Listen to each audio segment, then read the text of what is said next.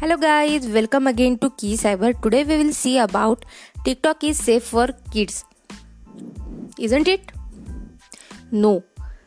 So let's see about TikTok.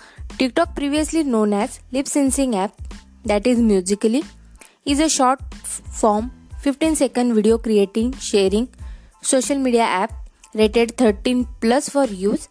It is a free mobile app available on both Apple and Android mobile devices. After a merger between Musical.ly and TikTok, all previous users of Musical.ly are now users of TikTok. There are reportedly over 150 million users.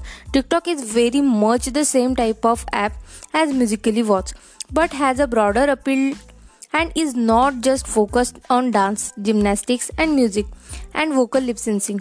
TikTok includes a lot of prank and comedy videos and challenge style videos, where you make a video that fits a theme, that is 10 years challenge, rap battle, face app challenge, skull breaker challenge. If a user posts their video publicly, the video can then be mixed, reshared or commented on by others on the app who may not be friends. The privacy setting determine that visibility the video has and who can interact with the users or the video. Adult content. Some content in the videos is very matured. I have seen videos with self-harm themes, drugs and alcohol use, explicit sexual references, explicit language and lyrics, and dangerous behavior. This adult content is easily found by simply scrolling through the For You feed. Sexualized children. There are many videos of children miming songs with explicit sexual adult language and behaving in sexualized way. Bullying. Bullying is still a big issue, with harassment in the comments and parody videos being created to humiliate and tease some users, particularly users with disabilities. There are quite a few videos from users calling out the bullies also. Self-harm. Although many of the better known and more obvious hashtags such terms are hidden now, new variations of the hashtags are created daily. I saw a lot of videos around the theme of loneliness, self-harm and depression. I also saw some comments where people were encouraging self-harm young users. Although there seems to be an increase in adults creating videos on this app, many younger children are still using the app below the recommended age. I have seen children that look as young as 7 years of age posting videos publicly. Adult predators and grooming of children. The live streaming side of this app has a risk of users being subjected to inappropriate comments and requests in a real time. Users who are inappropriate can be reported and banned from the app or from streaming. Because live streaming is interactive, it is not advisable for younger users for live stream. A safe profile. TikTok wants that even with private account, your profile information including profile photo, username and bio will be visible to all users. You can be sure your profile is online ready by editing your profile page. Please do not include personal information such as your real age, real name, school or a link or username for other platforms in your profile. Adult content, filters and screen time users.